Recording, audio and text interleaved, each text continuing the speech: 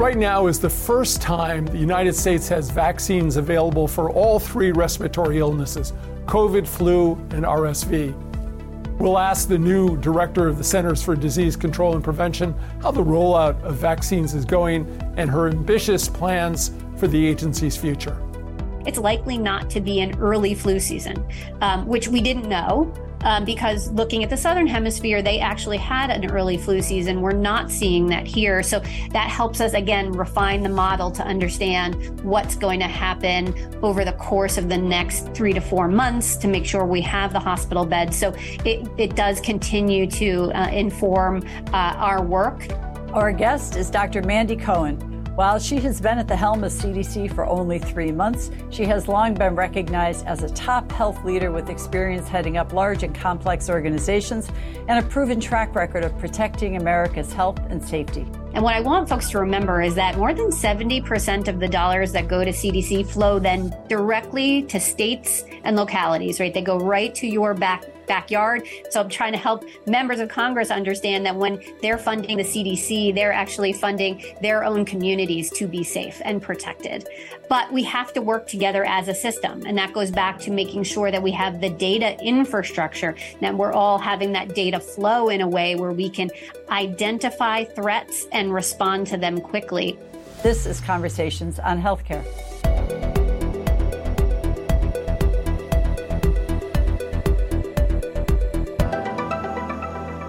Well, welcome, Dr. Cohen, to Conversations on Healthcare.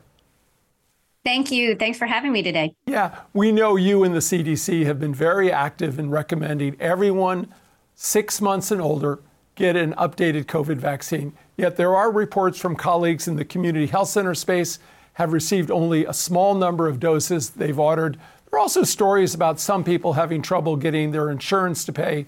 One pediatrician told the Washington Post, quote, COVID vaccine uptake among children has been abysmal, but if we have to fight for payment from insurance companies, it's going to be even worse. I wonder if you could set the record straight. Yeah, well, first, great to have this conversation. Super important. As you know, as we get into fall and winter, we're going to have 3 viruses circulating this fall and winter: COVID, flu, and RSV. But for the first time in history, we have vaccines against all 3 of them. But the process is different as we get into this season than it was in the past, particularly with COVID. So in the last number of years for COVID, the federal government has both purchased and distributed the COVID vaccine, which means we didn't have to go through insurance. We didn't sort of have to go through the normal processes that our health centers and doctors go through to actually get vaccine and deliver it. This year, it is different. So the private sector is managing the process this year. So the way folks order and the way that they bill for it is different, particularly for COVID. So there's a couple of different features of it. If you're working with adults, then there's a certain process, and different for children. And I'll go through both. So for adults, if you have insurance, this should cover your vaccine for free through your insurance, or there is a program that the CDC runs for COVID for you to get a free vaccine.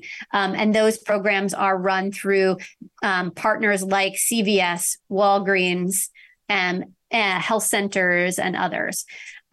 So that's if you are an adult. For children, we do have a Vaccines for Children's program. So if you are uninsured or underinsured, that program has existed for a long time. So our pediatricians know how to use that program. And so the ordering is somewhat the same there. So we are in a different place. And we are trying to work with the private sector to make sure that they can get their vaccine out to providers as quickly as possible, and that they know the new process for going through billing of our insurance for the first time. Now, there are a number of times where insurance are required to cover this, but they hadn't set up their computer systems and such. But I think now that we're about 3 weeks into this, we've worked out a lot of those operational kinks. So hopefully we've been jumping on those problems, and now we're just in a place where we're encouraging folks to get vaccinated. Well, thank you for laying all that clear for people. I want to give a name to the program, Bridge Access Program, the CDC Bridge Access Program, which is how I think we're referring to the vaccines that are coming for uninsured and underinsured adults in the community. But I really want to ask you, Dr. Cohen, I know CDC and you are so concerned with the health equity issues. Do you feel like you have a sufficient supply network out there for the uninsured and underinsured through these pharmacies who are relatively new partners, I think, to the CDC in this business of vaccinating the country when that's called for, as well as the health centers who are more traditional long-term partners? How are you feeling about this as a strategy to get at the health equity issue around the vaccine? Well, look, when we were in the emergency and we had more partners and more ability to direct exactly where these vaccines would go, I think we had a better ability to both have data to see which communities might have lower vaccination supply or uptake, and we could sort of adjust.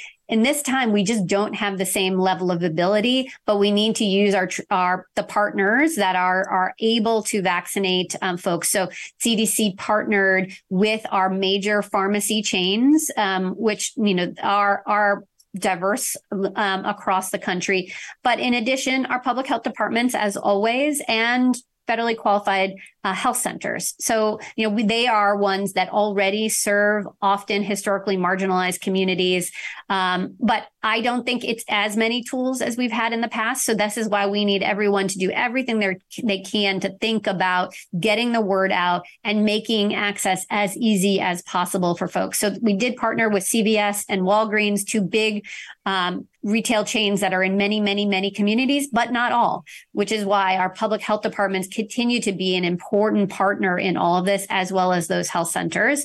But remember, call your own doctors, see if they have vaccine as well. If you don't have a doctor, make sure thinking about those pharmacy chains being one outlet for you. Oh, that's really great advice. And despite all of these efforts, and you reminded us this is just starting off, but only 7 million Americans so far have received an updated COVID vaccine. And we hear even from our good friend, Dr. Paul Offit, a former member of the CDC's Advisory Committee on Immunization Practices, says he's not planning to get it.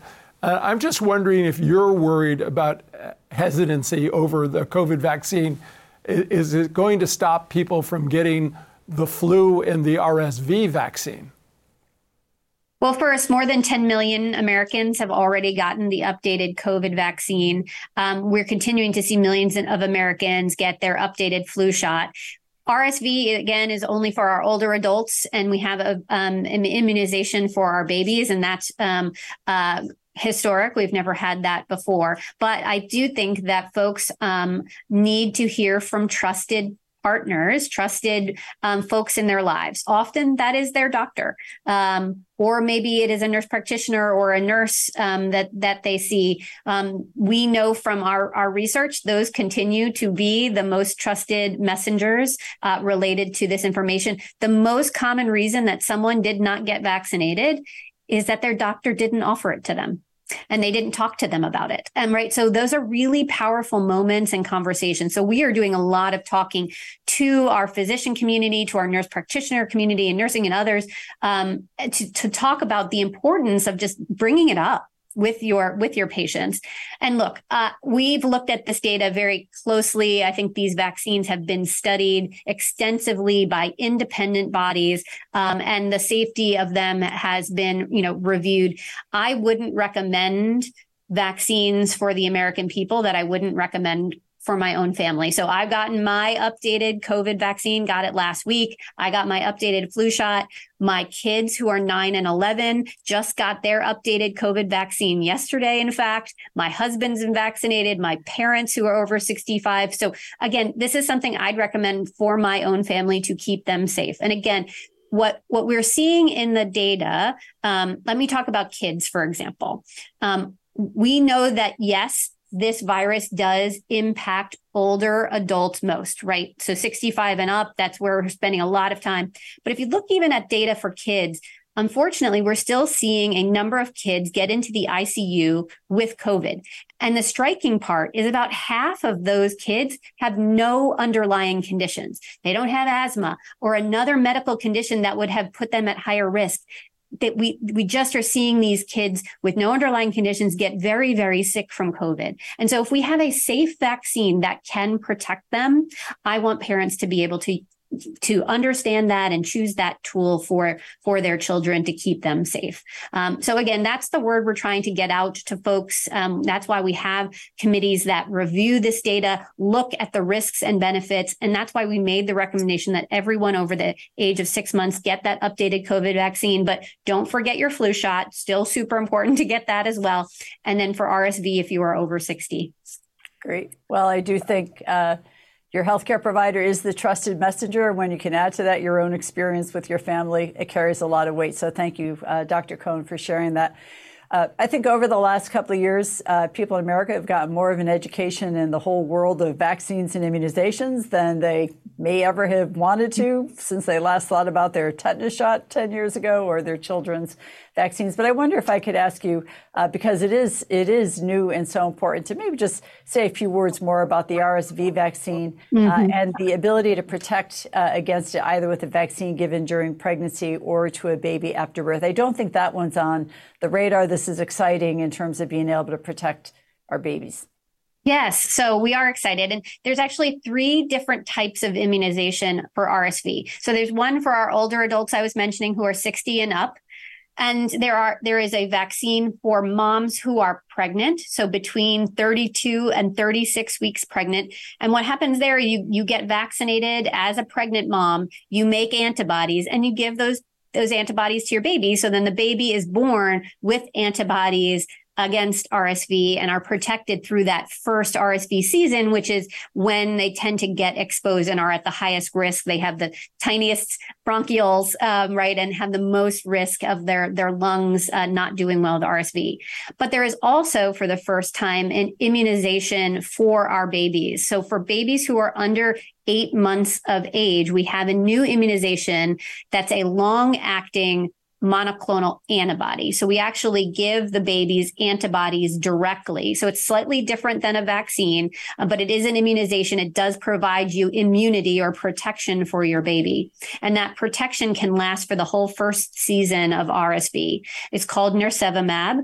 And again, it's something that you can get through your pediatrician. So again, something for young families to go talk about with their pediatrician and getting their kids vaccinated. Again, for those who are under 8 months, or if they have some increased risk, sometimes we will also offer that vaccine if they're going into their second RSV season and they have underlying medical conditions that would make it necessary for them to get it.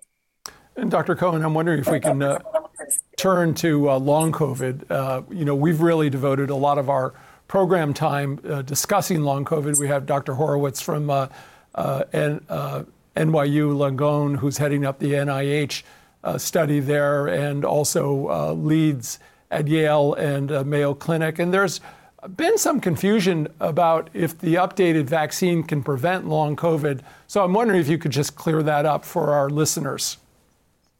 So we know we're still learning about long COVID, but early data does show that there is a decreased risk of long COVID if you're vaccinated and you continue to get yourself the updated vaccines. So again, we see a decreased risk if you are keeping yourself updated with your vaccines. So again, still early, still learning, but I would say that's both with vaccine and with treatment, right? So the more that we can also get tested and get treated also reduces your risk of long COVID, but it's still early days, still learning. But that's another reason that particularly why I talk to folks who are my age and in their 40s, they say, I've had COVID. Why should I get vaccinated again?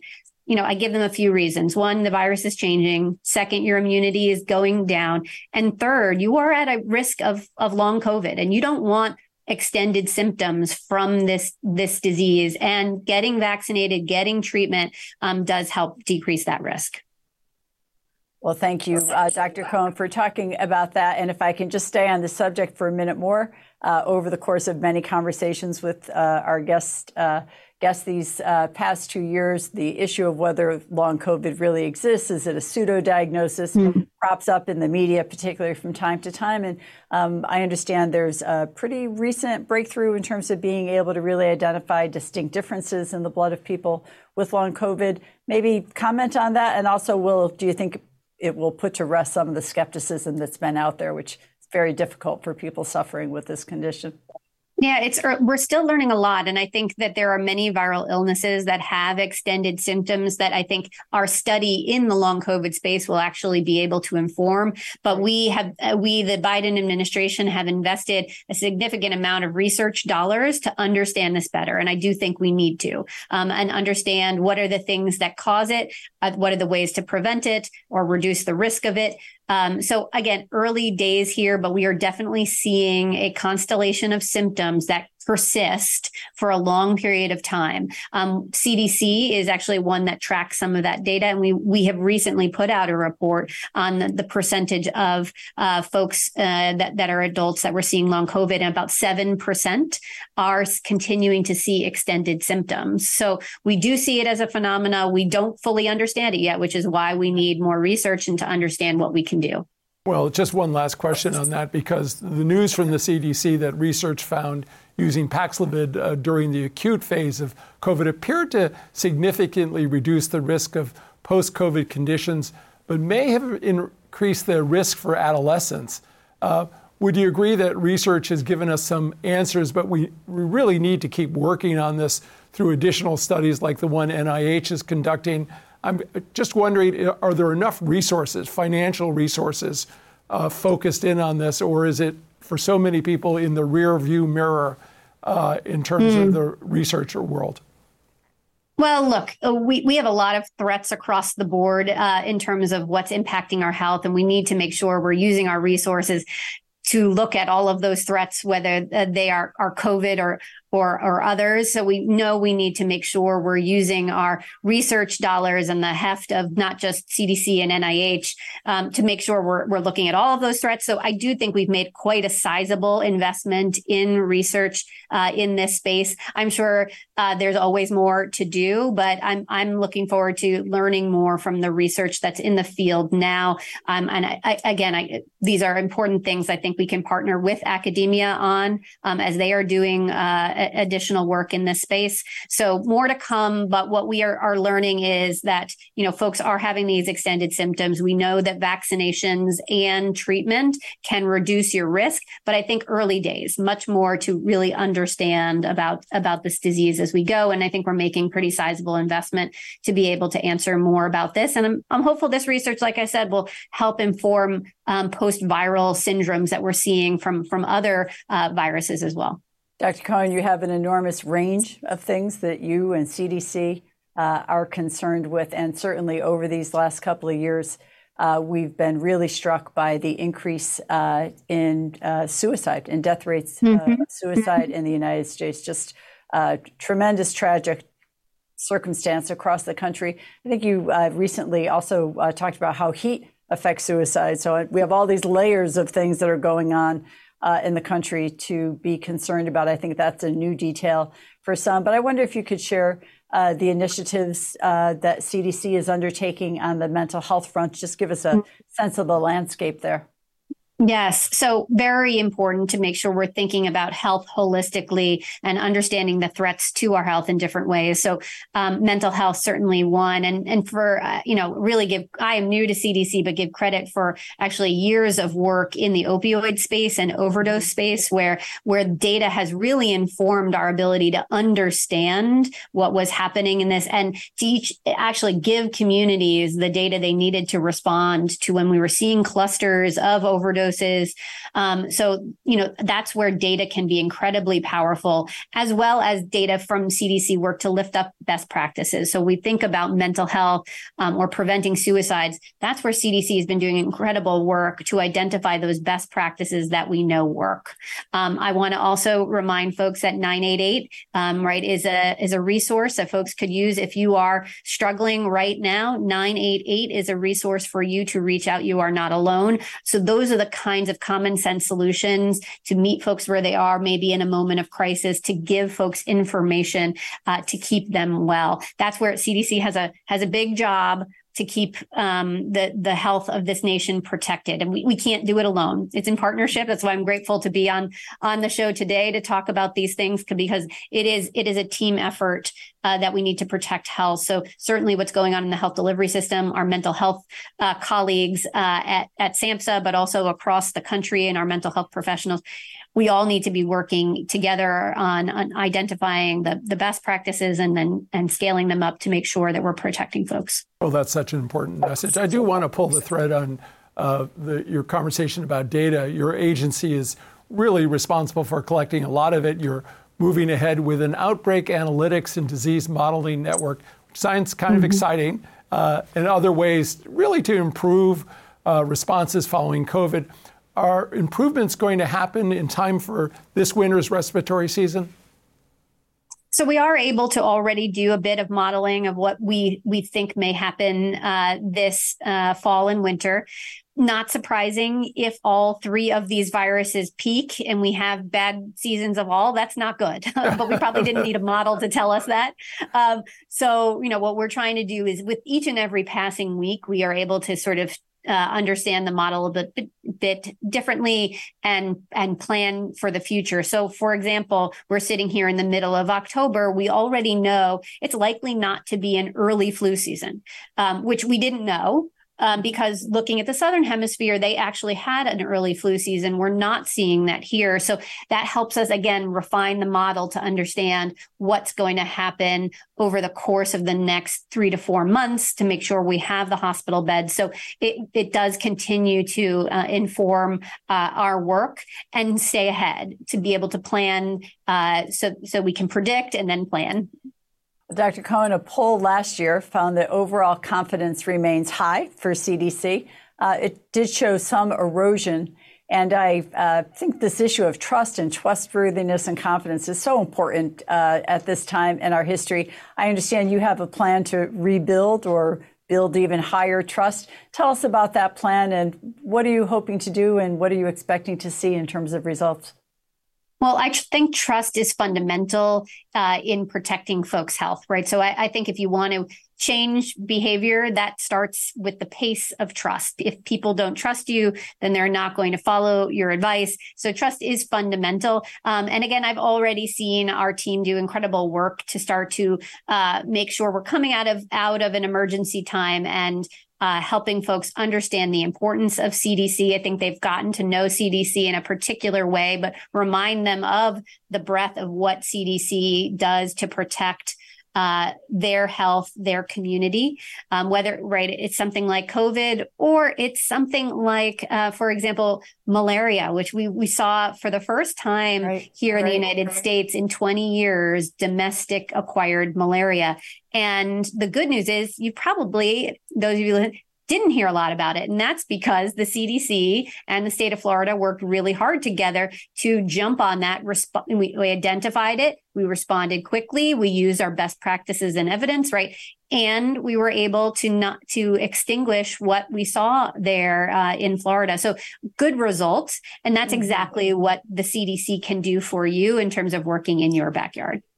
As the new CDC director, you inherited some issues, challenging issues, but probably from your lens now, you've identified more opportunities. But there are the challenges that I want to focus in on.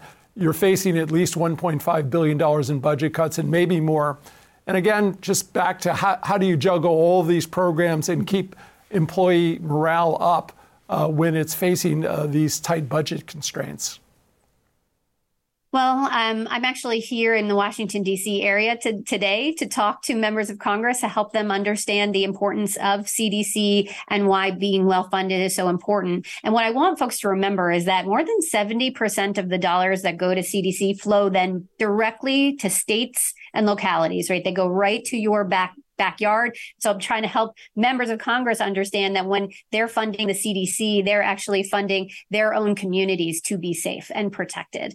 But we have to work together as a system. And that goes back to making sure that we have the data infrastructure, that we're all having that data flow in a way where we can identify threats and respond to them quickly. So we're trying to help folks understand how all those pieces fit together. I think there's more work we have to do on the CDC side to communicate more timely, accurate, simple, common sense solutions so that folks understand complexity, but we can make it as clear and simple for folks as we possibly can. So we have some work to do on our side to both prioritize, to communicate better, but then we need folks to understand the importance of having a strong CDC and what that means in their own backyard, in their congressional district or in their state, and how it's working for them. So I'm going to keep talking to folks about this, and I appreciate your assistance in getting that word out as well for folks who are listening, because a well-funded CDC means communities are protected. Well, it's good you're in Washington today and you're talking to some of the right people that you need to win over to that way of thinking, and we wish you the best with that.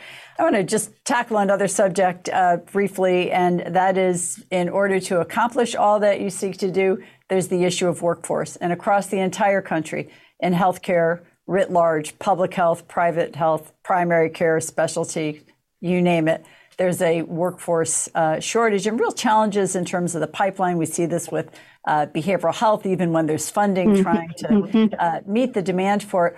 How are things at CDC relative to workforce, and maybe more importantly, in the public health departments around the country that you hear from as you provide these resources and they then need to execute on getting it out into the field?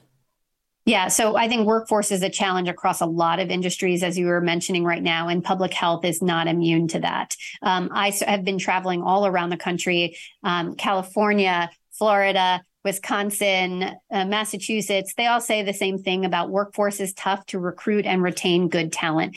CDC for years has had incredible training programs to make sure we're bringing in talented folks. But there's more we can do. And that's one of the things I'm talking with Congress about how once we train fellows, how can we make sure we're retaining them and keeping them in public service for their career. So there's just a bunch of administrative hurdles that don't need to be there if we want to make sure that we have the workforce that is needed. I will say for the states and localities, we at CDC are actually trying to help with that and actually help them with the recruiting of particularly data scientists, which are really hard to recruit, but so necessary for us to be successful. So we're partnering with states through a few different vehicles to help them hire the talent that they need. So we're trying to be the best partners we possibly can. And you mentioned morale. I think that we all have to acknowledge that public health has been through a lot in the last number of years. Folks are tired and have been through a traumatic experience of leading through this pandemic. And so we have to recognize that some folks need to be one. I am doing a lot of just thanking them for that hard work, and also to reconnect with the mission again, and to make sure that they're rededicating themselves to that core mission. That's what we're focused on. That's so important. Public health workers, but public heroes as well. So Director Cohen, right. Thank you for joining us today. Please thank all of the workers at CDC on our behalf for the great work you do. And to our audience, be sure to go online to chcradio.com to sign up for email updates. You can also share your thoughts and comments about this program. Dr. Cohen, thank you again. Thanks for having me. This copyrighted program is produced by Conversations on Healthcare and cannot be reproduced or retransmitted in whole or in part without the express written consent from Community Health Center, Inc. The views expressed by guests are their own, and they do not necessarily reflect the opinion of Conversations on Healthcare or its affiliated entities.